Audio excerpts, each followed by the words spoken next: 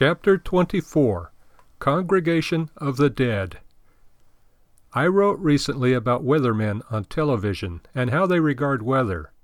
The weather is good or bad only if it suits these city dwellers and their pleasure.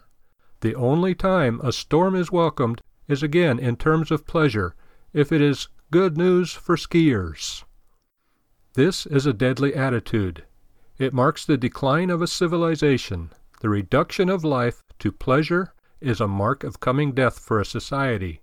In ancient Rome, the presbyter Salvian wrote of the barbarian invasion and the total destruction of Treves. The people were too busy watching the games in the arena to defend the city, and after its destruction petitioned the emperor to rebuild the arena to restore morale and pleasure. Rome, said Salvian, is dying, but continues to laugh.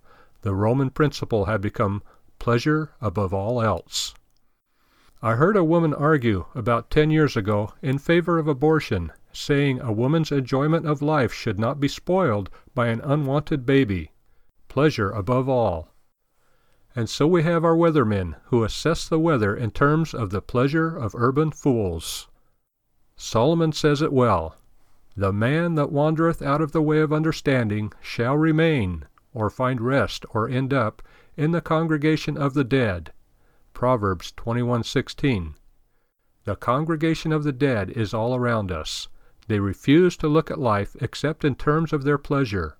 The weather must suit their pleasure, not the needs of farmers. Then, too, politics must be governed by their wishes, not reality. God, too, must give them what they want, because what's the point of believing in God if He won't do something for man? They are all around us, the congregation of the dead. Are you a member of the congregation of the dead, or of the living, of Jesus Christ?